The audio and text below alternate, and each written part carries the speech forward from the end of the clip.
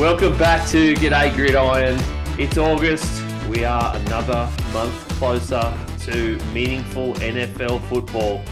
And also, because it's August, it means that it is Divisional Preview Month.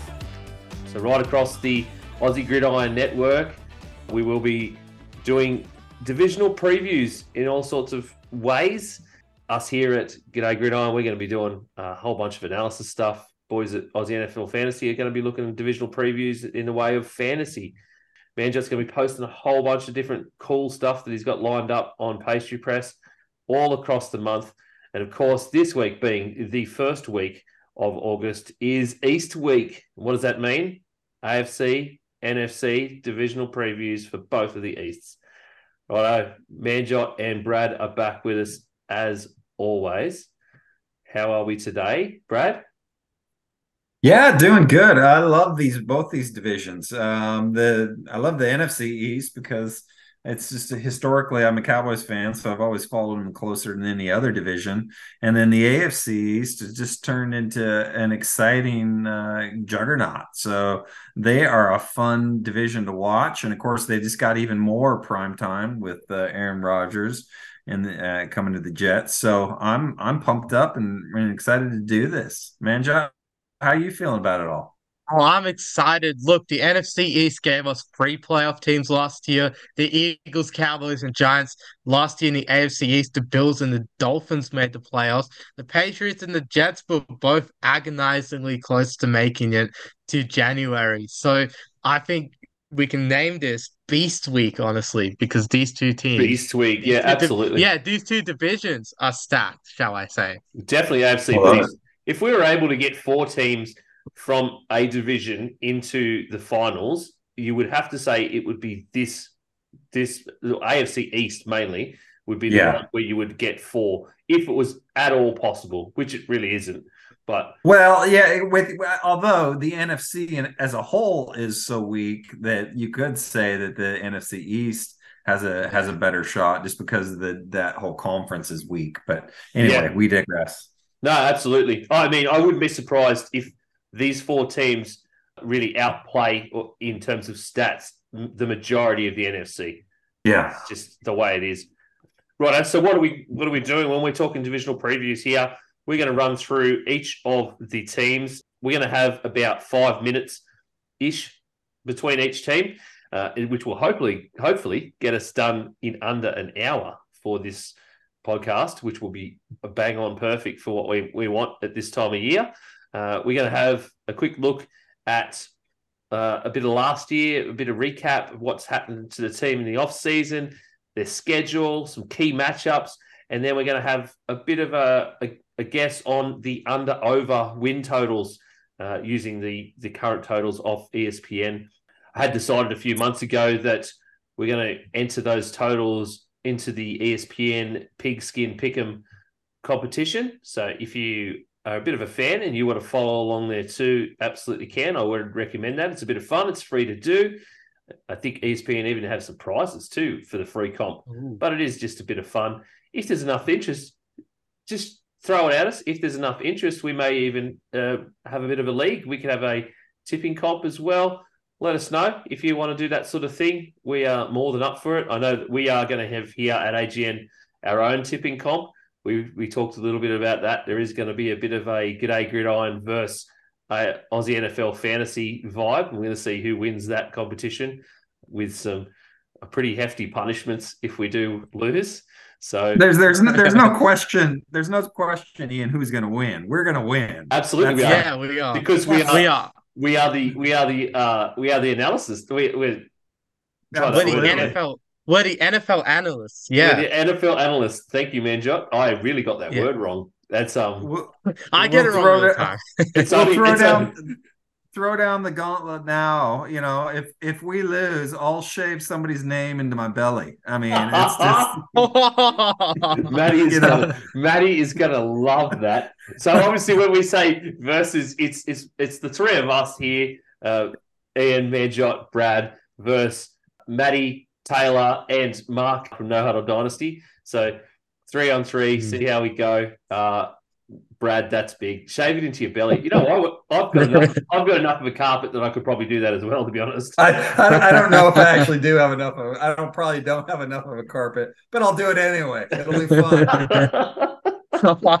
It's amazing. Look, I love that. Before we get on to these previews, just because we mentioned this, obviously I'm a part of both podcasts, but I did choose Good A Gridiron as my team this year because I think, Ian and Brad.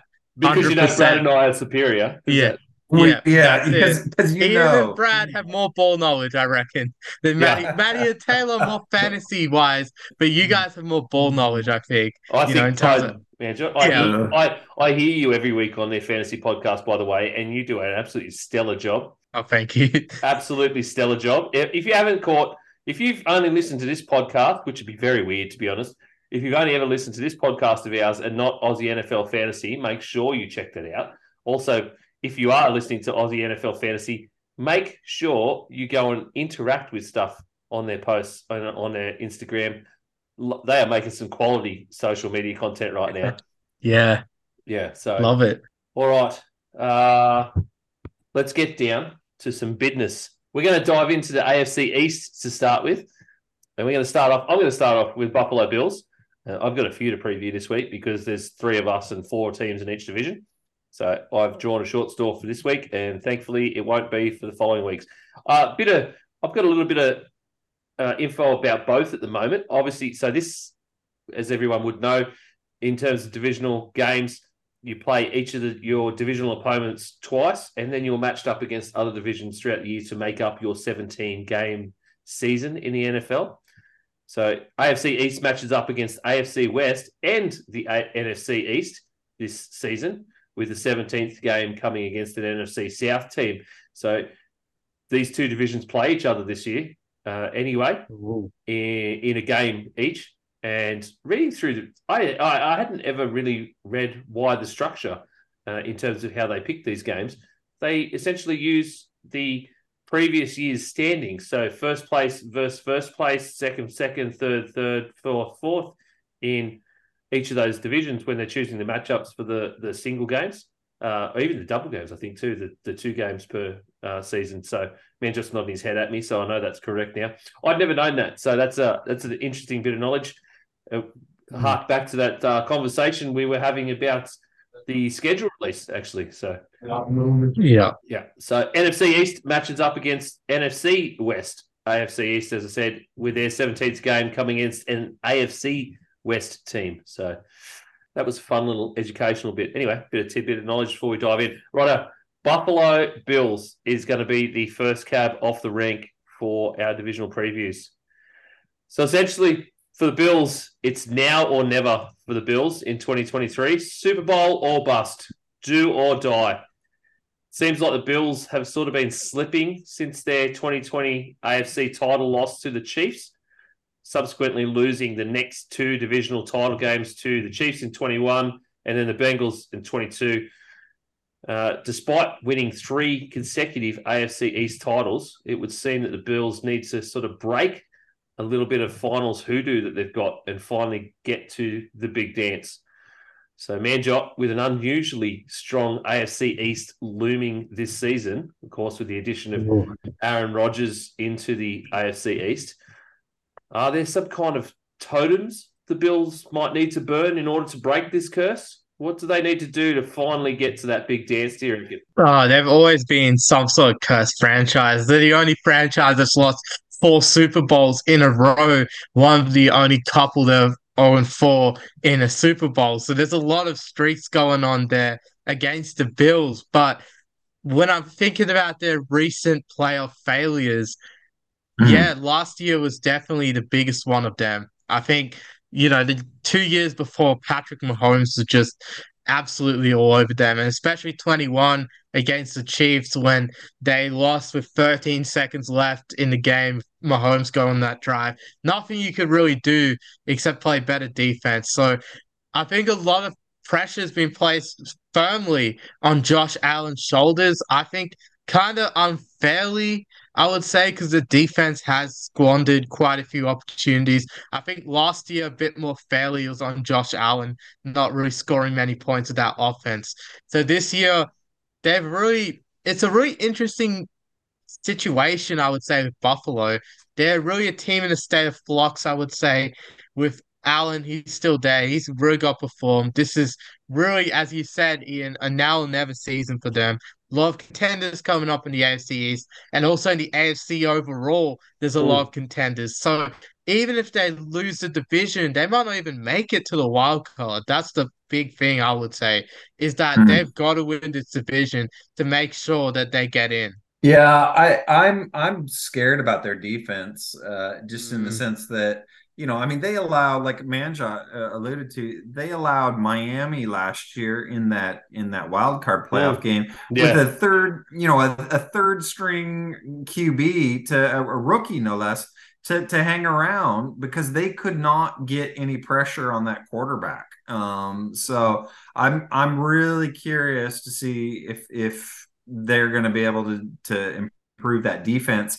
But on paper, I don't think they let go of Tremaine Edmonds, their stud linebacker, who was only 25 years old, and they replace him with the 32-year-old journeyman AJ Klein. So I really worry about that defense, and I know Josh Allen gets a lot of flack for trying to do too much, but he has to mm, do all Mm. that. It just to keep 100%. them viable. Yeah, So, you're right, Brad. They haven't made a lot of positive moves on defense, to be honest. mm, I was going mm, through a lot of the transactions today, and I noticed that there really aren't a lot. The only real positive ones was re-signing safety Jordan Poyer and defensive tackle Jordan Phillips, and that was really about the only hugely positive defensive signings or re-signings or transactions in a way.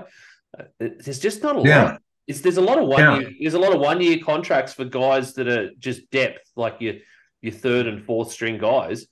Hmm. But there's Hmm. not a lot of starters. There's not a lot of difference at up top where it needs to be. Yeah, Yeah. And a yeah. large part of that too, just to say, is salary cap issues. Right now, Josh Allen's going to the first year of his big mega deal he signed last offseason. So he just came up his rookie contract at the end of last season. So this year is going into that massive extension that he signed. So a lot of the defensive stars, like we mentioned, Tremaine Edmonds, big example there. They didn't have the money to retain him because, you got to pay the QB. You've got to pay Josh Allen because he's your whole franchise. And that's one of the big things Mm. they talk about rookie contracts is capitalizing on them and really using them to like develop your team further and build around the quarterback while he's on a rookie contract before he gets that big money deal. And I think the Bills are a big example of that. And that's why a lot of people are saying they're declining is because Josh Allen's extension has just kicked in. Like that's the big issue for them retaining stars at Hmm. the moment. Yeah, for Hmm. sure. Let's have a bit of a quick squeeze down their schedule and some key matchups. Of course, probably one of the biggest key matchups for them is their week 1 game against New York Jets at MetLife Stadium in New York, and it's on Monday, September 11th. So such a huge day in the American calendar, and it's first week of football. It's against a renewed Jets where everybody seems to be signing for them, and of course they got the signing of Aaron Rodgers at quarterback. I really feel like the Bills need to start strong with that game. They need to come out and set an absolute statement in that game, and I guess show us that number one, their offense can still function like it did at the end of last season, but number two, as Brad was getting to, that the defensive has learned something and does better. So then after that, they've got the Raiders, Commanders, Dolphins. So, but interestingly enough, they don't have their bye week until early December. So December 3rd is their bye week. Okay. So Okay. a lot later in the season. And another two key matchups that I sort of wanted to highlight in the schedule was actually either side of that bye week. So they play the Eagles on November 26th before the bye week, and then out of the bye, they play the Chiefs. So that is two massive, massive games for them either side of the bye. and I think how they function against the Eagles and come out, or is going to be how they come out and play against the Chiefs. And I think that's going to be a critical juncture in their season, being any kind of success. Yeah, can I add to that as well? Absolutely. Around their bye week. Yeah, around their bye week, they've got the Jets, the Eagles, the bye, and then the Chiefs, the Cowboys, the Chargers, the Patriots, the Dolphins Yeah, to to round it finish out. off Yeah. the season. Yeah. That's a big stretch of I would say big stretch of games that they've got to get. Those last 7 games are all going to be pretty tough. Going to be good football watching, but they're going to be real tough for the Bills to win a lot of them. I would say that they don't really get too much of a break. They don't get too many easier games during the season.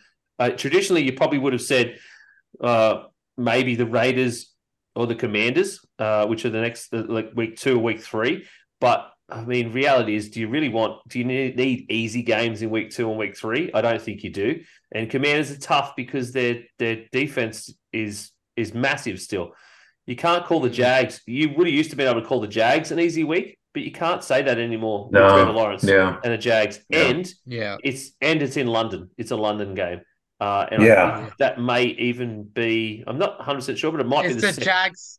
Yeah, Jags' second game in London. So it's a Jags second game. So the Jags are going to have been over there for the best part of 2 weeks at that point, and they will be well until they acclimatise, and the Bills will be coming in hot, trying to take on a really young, just sort of up-and-coming Jags team. So you can't even say that they have easy games through the stretch. So this is I think that's one of the big reasons why I wanted to highlight that this is really a do-or-die season for the Bills and this group of guys. All right, so over-unders, boys. Their over-under is currently set at 10.5 games. Any thoughts? 10.5 wins? Ooh.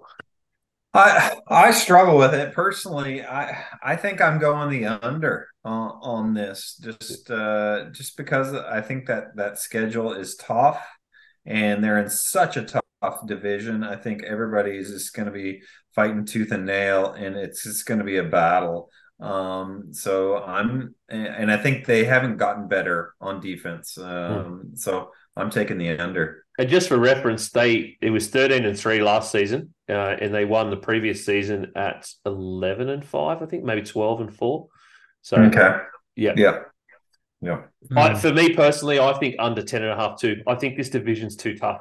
I think I'm going to go under, but I think if they do come out of this division positively, it'll be on 11 wins, so it'll be just over. Manjot, what's your thoughts? 10.5.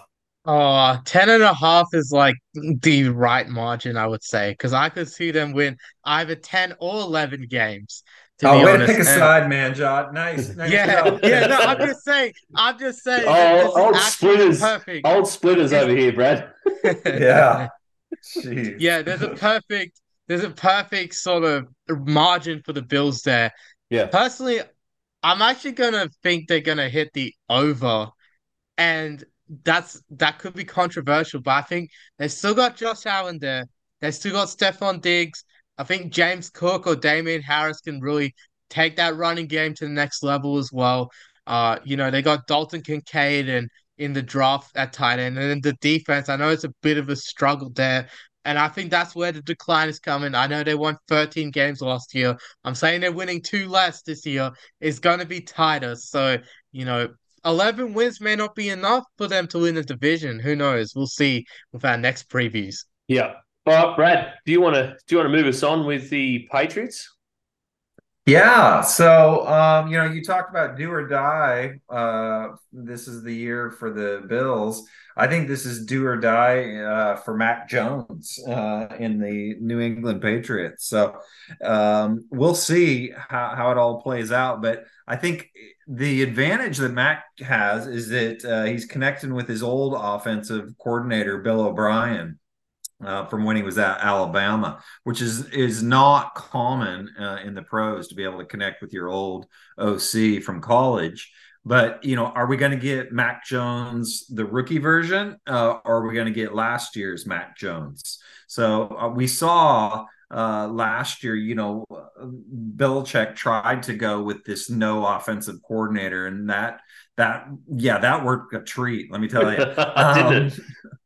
So that was sarcasm for the listeners, in case you even weren't figured that out. But I really think that it's going to be a really interesting year, and just to see what's going to happen with Mac Jones and who you're going to get.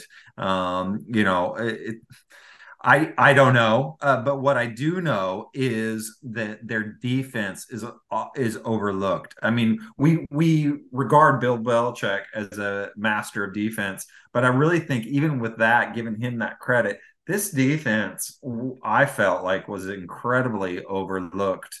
They were second in takeaways last year behind the Cowboys. Thank you very much. They were fourth in sacks. They led the league in defensive scores. They were second in yards per game allowed against the rush. So, and they've got two studs, Judon and Ush. How do you pronounce his last name, Manjot? You would maybe know. Is it Josh Uche? Uche. Yeah. See, I think that's how it is. I mean, I don't even know how to pronounce his name. He's so underrated. It's so, I feel like that they have potential to have one of the best defenses in the league, and that's the way they're gonna do it.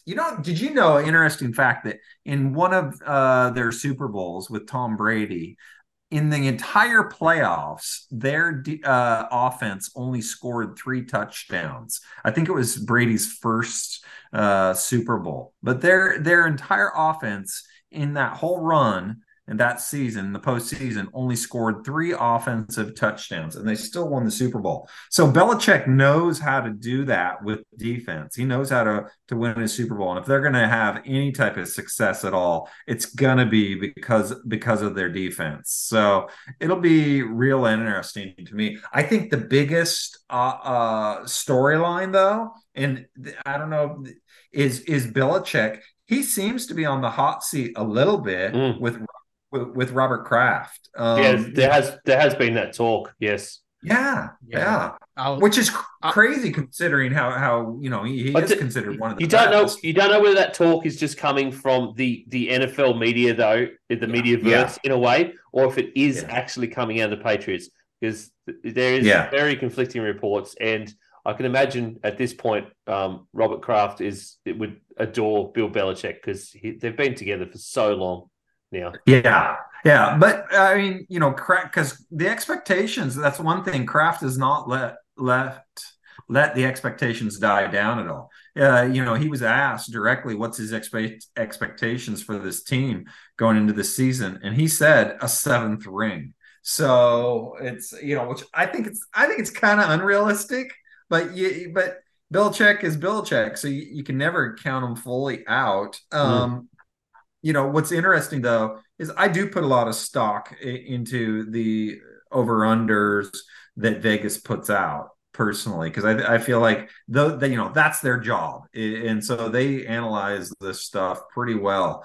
And their over-under was what, 7.5? 7.5. So, yeah. I think I think that's criminally low, to be honest. I do too, because I think they have a terrible season and they get 9 wins. I don't understand 7.5. I fully understand this division is hard, but they are also playing the NFC East, which that's not going to be as hard for them as the AFC East.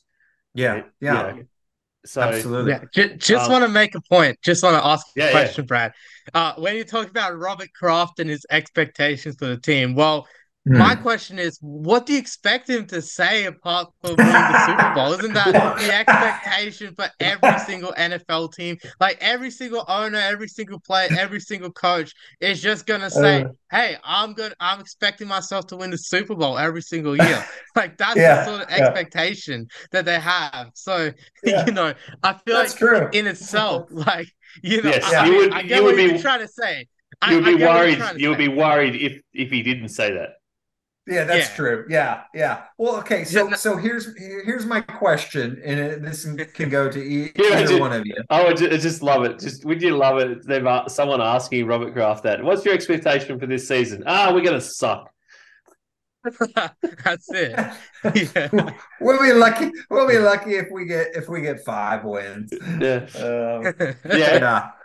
Well, so here's my question, and I'll pitch it to you first, Ian.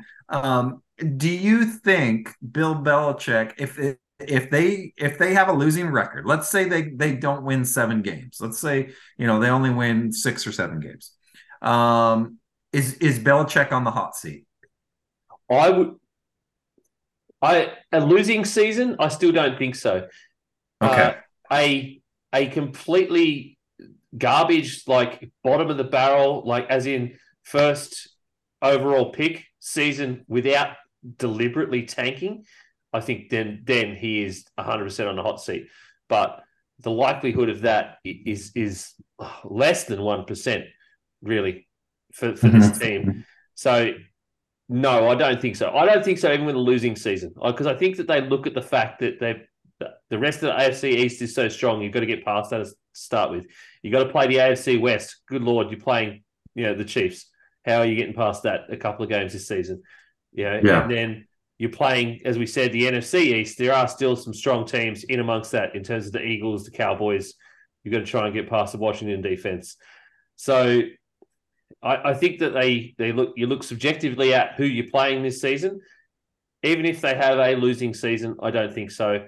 I think realistic expectations for them is wildcard round on the fringe, maybe the fringe wildcard round. So really pushing for it at the end. So I'm thinking somewhere around that sort of 500 mark, somewhere around 9 and 8, 8 and 9. So to me, no, he's not on that hot seat, and I would be definitely going overs on that 7.5. Okay. Yeah. It's if as I look at their schedule, they have a tough first four weeks of the schedule because they're opening against Philly, then they've got Miami, and then it's at New York and at Dallas. It's not out of the realm of possibility that they start 0-4.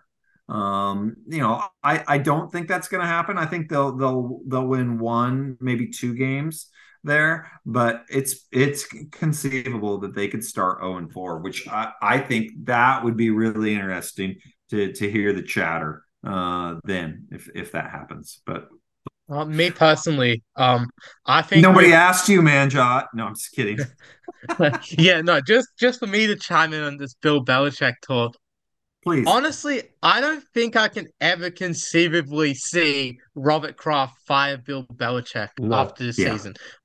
Even if he has 2 bad seasons in a row, I actually think Robert Kraft would let Bill Belichick retire on his own terms. And I think that is a place of respect that Robert Kraft has for Bill Belichick. Bill Belichick delivered his franchise 6 Super Bowl titles. I think he deserves to retire or leave on his own terms.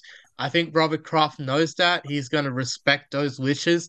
And I hope he does. If he doesn't, then I'll be very surprised because Bill Belichick, what he has done for that organization is a lot more than what many coaches have done for other organizations.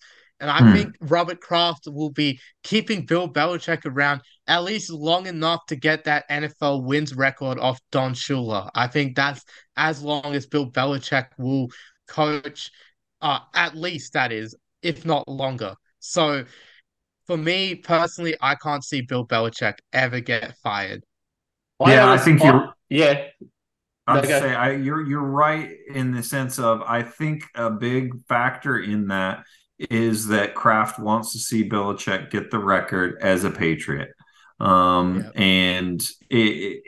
he's 30 wins away. And if they have a crappy team, if they only, I mean, and of course we're saying a lot of ifs here. I mean, if ifs and buts were candies and nuts, we'd all have a Merry Christmas. But it's just, but if they only win 4 or 5 games, then it's not necessarily a shoo-in that he would get that record as a Patriot. I know I'm playing devil's advocate here, but it's an interesting exercise.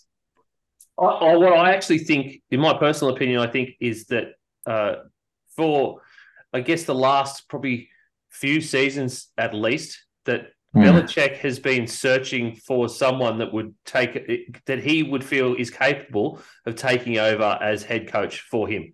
So that being the GM and the head coach, and I think he would recognize that he is getting older, that the league is getting younger, that it's getting way more offense based, that there's all this new technology coming into the league, all that sort of stuff, and that Bill's not the youngest guy or the most up with technology, that he is searching for a successor to the head coach of the New England Patriots, someone that would do the job as he would in his image, but just in a modern way.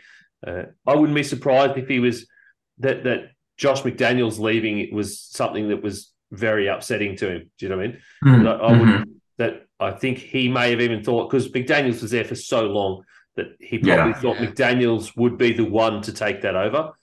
So I wouldn't be surprised if that's what he's searching for. In terms of what Manjot was saying, would Robert Kraft ever get rid of him? I think he'd still remain as the GM, because I think as a GM, he is brilliant. Yeah. Team building wise, brilliant. It is just finding the coaches that can then extract all that skill from those guys. So going back to the schedule, Brad, I think what you're saying is right. They could be 0-4. They could be 1-4. I wouldn't be surprised if they, even with Aaron Rodgers, they still have the Jets number.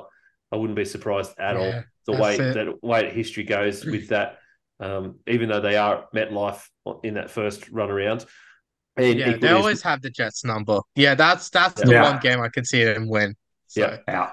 But yes, I wouldn't be surprised if they do come out at 0-4. They don't get a win until they hit the Saints. But yeah, their schedule is equally tough. This whole AFC East schedule is tough, and theirs is no different at all. So they have some very tough games. A very equally hard run home, as they did as with the Bills, as Manjot highlighted, because they have from middle of December, they have the Chiefs, and then the Broncos, who knows what they're going to be, and then the Bills and the Jets to finish it up. So the only saving grace that is if they need one win to get into a wild card round for playoffs is that they have the Jets in Foxborough in week 18. So that could be their tipping point. So, all right, 7.5 over under. I already said I think it's going to be overs. Brad, do you want to give me a shot? Yeah, I think with O'Brien and coming there and reuniting with Mac Jones, I think that I'll take him on the over. Righto, Manjot. Yeah, I think they're only just going to hit the over. Like, they're going to get 8 or 9 wins. So just hitting the over. So we're all going over on that one. Excellent. Righto. Let's move on. Manjot, how about you break down the aforementioned Jets for us, the Aaron Rodgers-led New York Jets. Yeah, huge offseason for the Jets. They got the biggest trade of the offseason by far. Aaron Rodgers making the move from Green Bay to New York. New sighting, same color. The green is still on there for him. So he's going out there. He's replacing Zach Wilson, who was really the downfall of the Jets last season. They had a really good team around Zach Wilson. The defense was real strong. They had stars on offense such as Breece Hall before he got injured. Garrett Wilson, Offensive Rookie of the Year. Yet Alan Lazard, who's just joined the team, of course. You know, they've got Tyler Conklin, a tight end who's decent. O-line is pretty good, I would say. Whereas where you look at the defense, obviously headlined by Sauce Gardner, Defensive Rookie of the Year, potential Defensive Player of the Year candidate this year. There's other guys such as Quinnen Williams, who's a great defensive tackle. The D-line itself having some rotation guys through, like John Franklin Myers and Carl Lawson. Middle linebacker, of course, helmed by C.J. Mosley and Quincy Williams as well at linebacker. Couple studs there. And then they went out and signed Adrian Amos to play safety. Jordan Whitehead comes in as well. DJ Reed starts at the other corner spot across Sauce Gardner. I think they have a decent team this year, the Jets. And that's something very weird to say about them. I know we were a bit low on them a few weeks ago, but just looking across their roster, there's a lot of interesting points there to make that this Jets roster actually has a lot of decent players. Aaron Rodgers makes it even better, I would say. Now their schedule, looking across it, as we just said, like they've got the AFC West, NFC East. That's going to be tough. So there's going to be some tough games out there. I don't think there's any easy games across the board for any of the guys in this division, I would say. So the Jets are in the same boat. They've just got to play their hardest every single game. There's no easy games. And some of the matchups I've circled, of course, as Ian said, the first game of the season, September 11th against the Buffalo Bills on Monday Night Football. I think another good test is October the 1st against the Kansas City Chiefs. Hopefully, we finally get that Rodgers versus Mahomes matchup that, I mean, I've been waiting for my whole time watching Patrick Mahomes. It's never happened, but now hopefully it does. So we've got that matchup potentially circled. I think another interesting one, November the 6th against the Chargers. I think both teams are similarly placed in the wildcard race, I would say, in terms of where they are in the AFC. So I'd go with those two teams being around there. I think there's some games down the stretch that they could conceivably win and go on a run. I would say starting in December, they've got the Falcons and the Texans, the Dolphins, the Commanders, Browns, and Patriots. That's their final 6 games. So I think they could win at least 4 of those. And I think they could go on a run towards the end of the season. So expectations are higher for the Jets this season. How do you guys see them going? I, you know, I want the Jets just because they've been perennially so bad. I want them to do well, but I think there's deeper issues with that offense. They're counting on some old offensive line to stay healthy. I think one of their tackles is 37 years old, Dwayne Brown, and and then the other tackle, Becton, he hasn't been that great. So I think the fact that Aaron Rodgers is depending on 2 weak tackles, in my opinion, is a real red flag for me. And let's not forget who installed that Denver offense. Nathaniel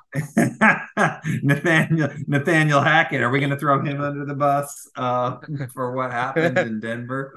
Keep my coach's name out of your mouth. Yeah, that's right. Oh, he's gonna slap Sean Payton now, like Will Smith slapped Chris Rock. Are we getting into this territory now? The slap 2.0. That's yeah, right. Slapgate coming up. Slapgate. Mate. Look, they've made some interesting signings. I don't hate some of the contract extensions they've made. In a couple of the younger guys' signings, there was coming to terms with defensive tackle Quinton Williams on a 4-year contract extension. I think that was a really positive move for the team, especially for the defense. But I still can't get on board. I know it's kind of like a journey town at the moment. All these players want to come to the Jets like they think it's going to be all the ring chasers basically. And I'm not saying that these next couple of guys are, but I just can't get on board with signing Alan Lazard to a 4-year contract. Yeah. And then signing Randall Cobb. It just doesn't make any sense to me. They had younger guys, likely better guys already within the depth chart. So I just don't understand those 2 moves. They're also Lazard and Cobb take up 2 wide receiver spots. As I said, there's just younger guys around. They've already got Garrett Wilson, McCole Hardman's there. He's been coming along fine the last couple of seasons. Corey Davis. I think there were better options out there than signing those 2 guys. I get that Alan Lazard is still a bit of a beast. He's still like a huge workhorse. The Randall Cobb one was the real head scratcher for me. Like I liked it. It's like some of their other moves. Tyler Conklin is still there. Tight end Tyler Conklin. I was always a big fan when he was in Minnesota. Uzama is behind him as well in the tight end ranks. I really like that. Breece Hall, obviously, there's a huge question mark whether he'll be there for the first couple of weeks. Manjot, what do you reckon? Dalvin Cook to the Jets? Sort of looking like that this week, wasn't it? Oh, it is. It is. There is a lot of rumors floating around about Dalvin Cook going to the Jets, and I Did think you see? Sorry, what? Just in my mind, did you hear all the Jets fans trying to start a Dalvin Cook chant when he was at he came to train the other day? Yeah. How bad was that? I mean, they get the Dalvin Cook. What is that? Has nobody got rhythm? Jesus. Anyway, it's been so long since Jets fans have been able to cheer for or chant a player's name that they've forgotten how to carry cadence. Yeah. Look, all their chants are like Jets, Jets. Like that's all they can do, really. Yeah. But going back to the Dalvin Cook sort of story, I think with what they're saying is that they're not going to let him leave the building without a deal. Now it's the 1st of August when we're recording. There's still no deal being announced or anything. But he's sitting in on meetings, man. He's not even just there to say hello. They let him sit in on actual meetings. Like, oh, I'm just here. I'm just going to have a look at your players. What? Who does that? Outside of a QB. Yeah. Do you know what I mean? Yeah. And then, just looking at Aaron Rodgers as well, he took a pay cut the other day, so they can add a lot more stars. Yeah. I heard in the same day, I heard Dalvin Cook's making a visit to the Jets, and then Aaron Rodgers restructured his contract, and they're only paying him what was it, $1 million this year or something? Yeah, something crazy. So he's really going in for that Super Bowl ring, Aaron Rodgers. I think he knows that, and I think. With what you guys have said about the Jets, yeah, they do need a couple more stars, I would say, in that offense, especially wide receiver.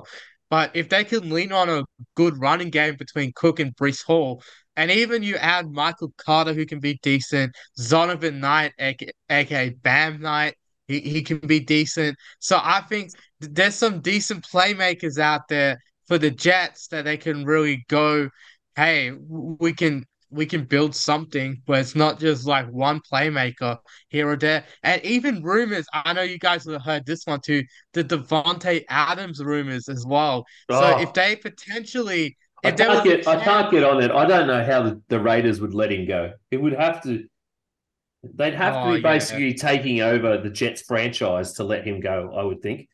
It would be they'd have to trade futures. They'd have to trade futures that they don't have. So it'd be tough.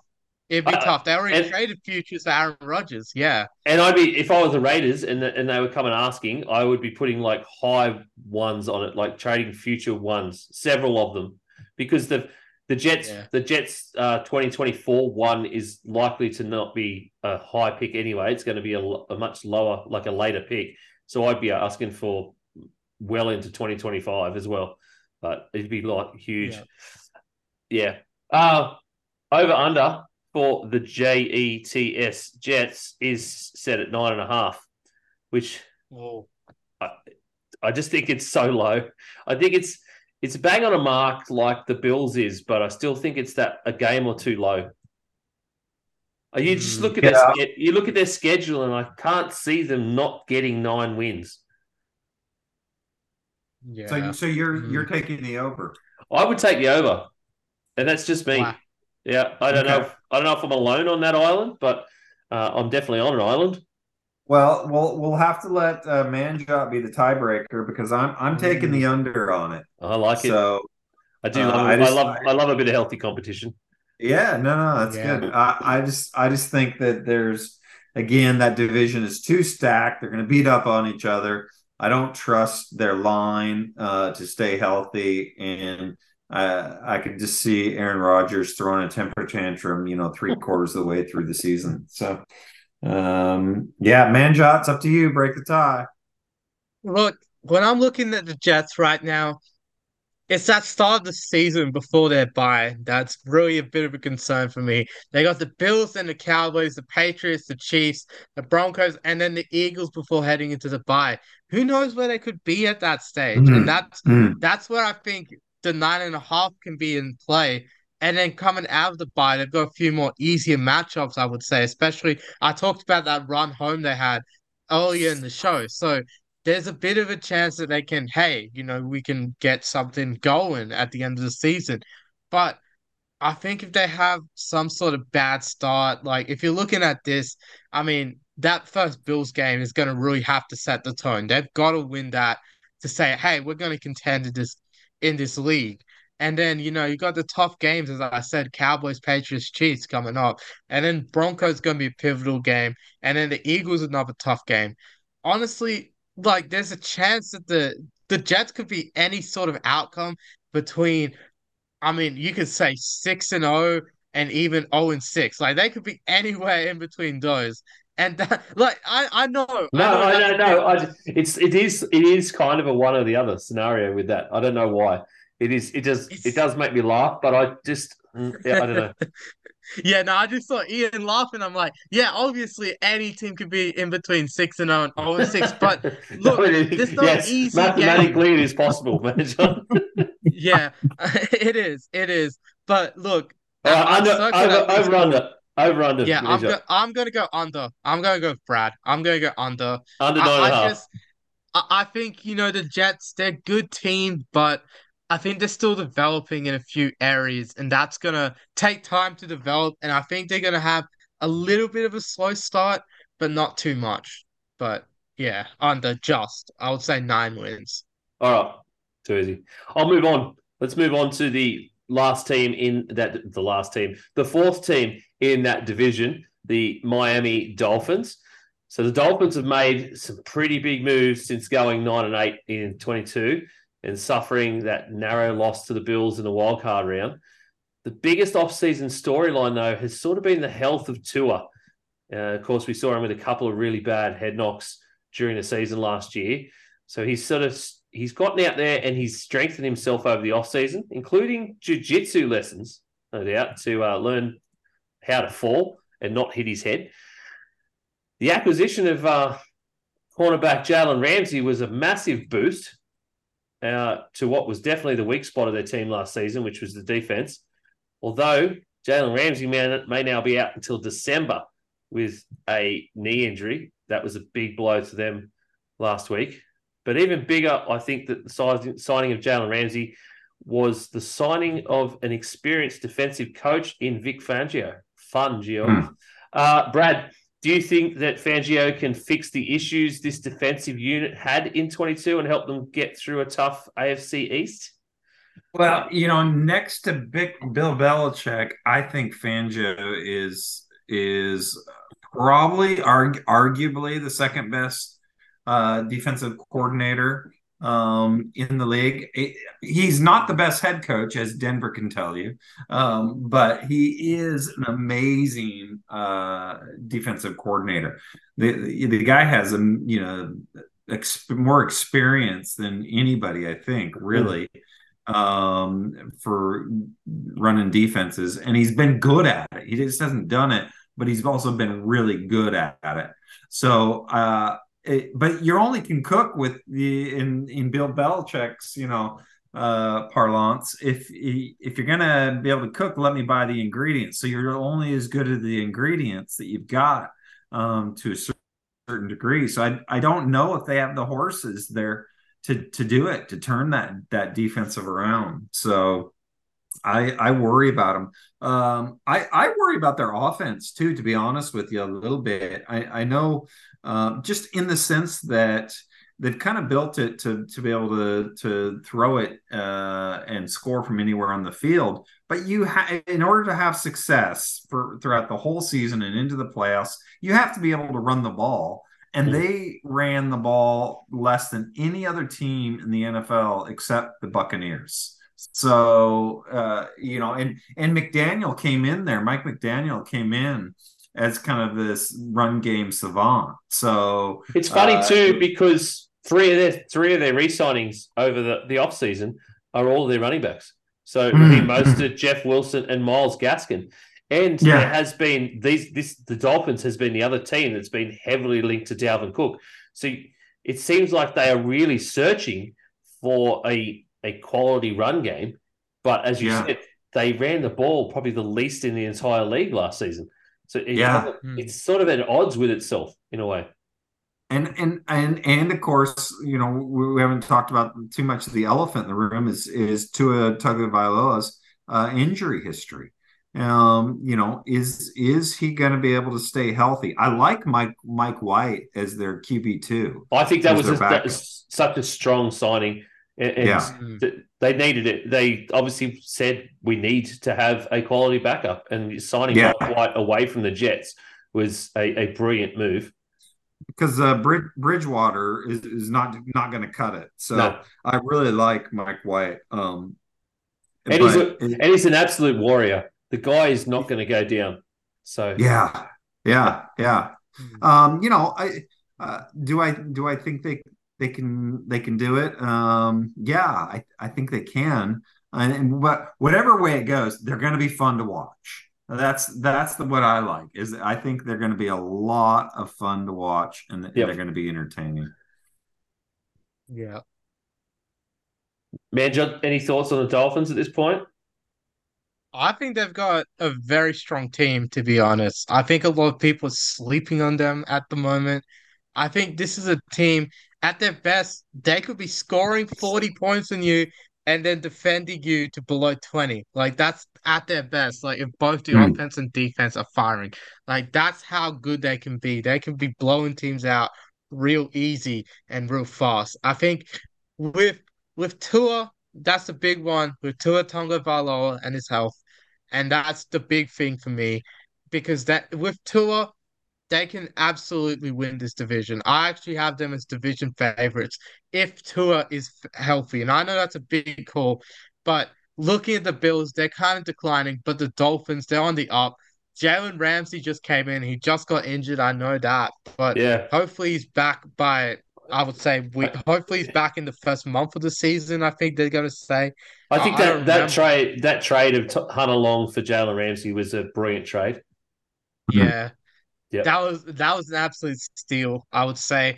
I really hope for Dolphins fans, especially our boy Marky Mark, that actually get Jalen Ramsey on the field instead of Eli Apple. Like I really hope they don't get Eli Apple on the field. Yeah, To be honest. we talk about good acquisitions and good signings. There's been some pretty questionable ones the last week or two as well. So, yeah, Eli Apple being Yeah. one big one, one big sore thumb. So, Yeah, I mean, I love the team. I just don't like Eli Apple. I just gotta say that. Like how many before we teams has get Eli Apple been on now? He's been on the Giants, the A lot. Saints, then the Bengals, and then the Dolphins. Yeah, I think that's his four teams. I'm pretty He's sure. it's just I can't remember. I don't think. I think there's more teams I can't remember, but those are the four I do. So yeah, with the Dolphins, look, they're a team that I think can really contend this year. They're a team that I expect to be making another small leap as well. I think with where they're going, I think the Dolphins they've got a chance to win this division, especially if Tua stays healthy, and that's the main thing. Tua, if he stays healthy, I think they're going to be division champions. I agree. If Tua stays healthy, I think, and I want to, and we'll focus on the over under, which is at 9.5, and their schedule at the moment. When I look at their Yeah. schedule amongst the AFC West and NFC East teams that they have to play, I think that their schedule is arguably the easiest out of these four AFC East Hmm. teams. Hmm. So Yeah. they start with the Chargers, then they have Patriots, they've got the Broncos. Middle of October, they've got to play the Panthers. They do have a few hard weeks where they've got to play Eagles, Patriots, Chiefs before the bye, but then they come out with the Raiders. So we don't know what the Raiders are going to be like yet, but that is at home in Miami. So they're at home after the bye, which is always a big advantage. They're going to play the Titans. So I feel like they've got a bit easier schedule. And when you say 9.5 wins to me, and I look at this in terms of last season, let's say last season's results and what teams were, I would say win at the Chargers, win at the Broncos, win against the Panthers, there's 3. Win against the Raiders, there's 4. Maybe a win against the Commanders, there's 5. Win against the Titans, there's 6. 3 more. Are you going to find 3, 4 more wins to get over that 9.5 Oh total? yeah. I think they'd split with the Bills at least, split with the Yeah. Jets at least, they get one win off those guys, at least split with the Patriots. So what's that, 9 wins now? I Yeah. would say. I think they could sweep the Patriots actually. So yeah, somewhere around there, I would say Some 9 wins. But someone in this division is winning this division with 11. That's yeah. my feeling. Is they're winning with Mm. 11 or 12 wins, right? So it's not going to Mhm. be more than that, I feel like. And if Hmm. Tua stays healthy, their offense fires like it should, Fangio fixes the defensive problems that they had in 22, then I feel like this is the team that could actually win the division with 11 Mhm. or 12. So for me, it'd be the over that 9.5. I don't know how you boys feel. Yeah, I think I Go ahead. yeah. Yeah, sorry. Just going off as well. I think the end of the season they can go an absolute run.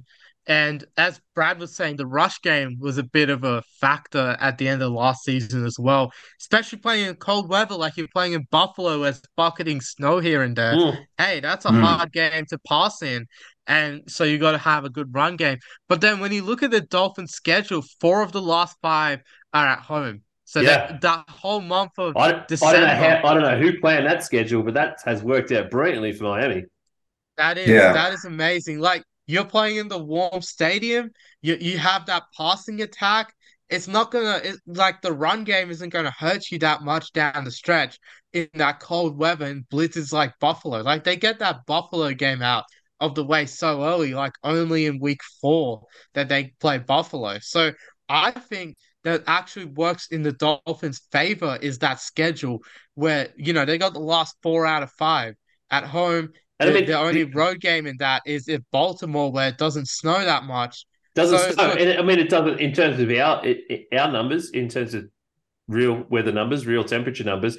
Like you're talking maybe 6 degrees in Baltimore. mm, That's January, December weather in the States. That's t-shirt and shorts, isn't it, Brad? Yeah. Well, I don't know if I'd go well, that far, but Miami would be t-shirts and shorts, surely, right? Oh, yeah, that's. I Miami. think they were. I think they were less down there, Manjot. To be honest. Yeah. Yeah. So I don't know. So Manjot, what were you going over under? I'm going over. I'm smashing that over too. I think I know I had the Bills at over too, but I think that I'd smash the over. Brad, your thoughts? Yeah, I'm definitely taking the over. I'm with you guys. So I think that somebody's got to win the division. I think they've got the best chance of any of them. So I'm definitely taking the over. And for those of you that are keeping score at home, the listeners, Eli Apple has played for 6 teams. The So, Oh, Gi- okay. sorry, five. Giants, Saints, Panthers, Bengals, Oh, and Dolphins. I well, missed the Panthers. I five missed the teams. Panthers. Imagine getting all those jerseys in one. Yeah. Well, it says something about the guy when he only stays 1 to 2 years wherever he goes. Yeah. That's not a good sign. No, and Yeah. I don't know. I don't want Yeah. to. I hate sounding bad about these guys that we obviously don't know, and you just watch them on a field. But I don't know how he hmm. keeps getting signed after he leaves somewhere Yeah. for a Oh, year. He stays somewhere yeah. for a year. Obviously, does Yeah. bad enough that they don't want to re-sign him. Sometimes they don't even use him for all 17 games, and Mm. then he gets re-signed by somebody. Signed to another 1 year contract by someone else. Yeah. He must Yeah. be only Look, asking. He must be asking for like 800K. That like it's the only possible solution. yeah. I mean, League look, Ian. minimum. Yeah. Yeah, look, Ian, you were saying about all those jerseys in one and everything. The only person getting Eli Apple's jerseys is his mom. Like pretty much his mom who talks shit on Twitter all the time and then deletes her account after Eli Apple like has a shit game in the playoffs or something. Like that's the only person in the world that would absolutely get that jersey in. Like I don't think you could ever find that jersey on any marketplace in the world. That is 100% what we gotta go with. Sorry, I'm I gonna just love roasting this guy. I no. just love it. I'm gonna buy you an Eli Apple jersey this year. To be honest, I love it. I don't even think you could find him. To be honest, I'm trying to find his. There's no. There's weirdly enough, and this is in a world where everybody's contracts are out in the open and it's all over the internet. There is no information on what Eli Apple's contract is. All I can find that was in 21, he signed for 1.2 with the Bengals. Yeah. So you would have to think it's going to be at that or less. There is well, they have a league veteran minimum, so whatever that is. Yeah. I don't know. Yeah, it's like 400K. That's like 400K. Oh, is it? Okay. Yeah. Yeah. So, but look, to wrap up the East. Yeah, wrap up the East. Like should we go 1 to 4, Ian? Would you say like our top 4? Sure. In order. Yeah. You can start. You can start. Yeah, you want me to start? All right, let's go. I'll go Dolphins at 1, Buffalo at 2, the Jets at 3, and then the Patriots at 4. I just think that's around the right order for me. That would be my order as well, to be honest. I would go Dolphins, then Buffalo, then New England, then the Jets. Yeah. You hate the Jets as much as you hate the Commanders. No, that's not possible. He said he loved the Jets. He just said he loved the Jets like 2 seconds ago. Didn't he? He's like, I want them to win because they haven't won many games. I took the under on the Jets. Yeah, just in case any of our listeners didn't catch that, the G'day Gridiron pick for the AFC East Divisional winner is the Miami Dolphins. So there you go. Hey, that could possibly come back to flame us. I don't know yet. Let's see. Yeah, it's unanimous too, so it's a very, very tricky area there. It is. It definitely is. Well, that's the AFC East done.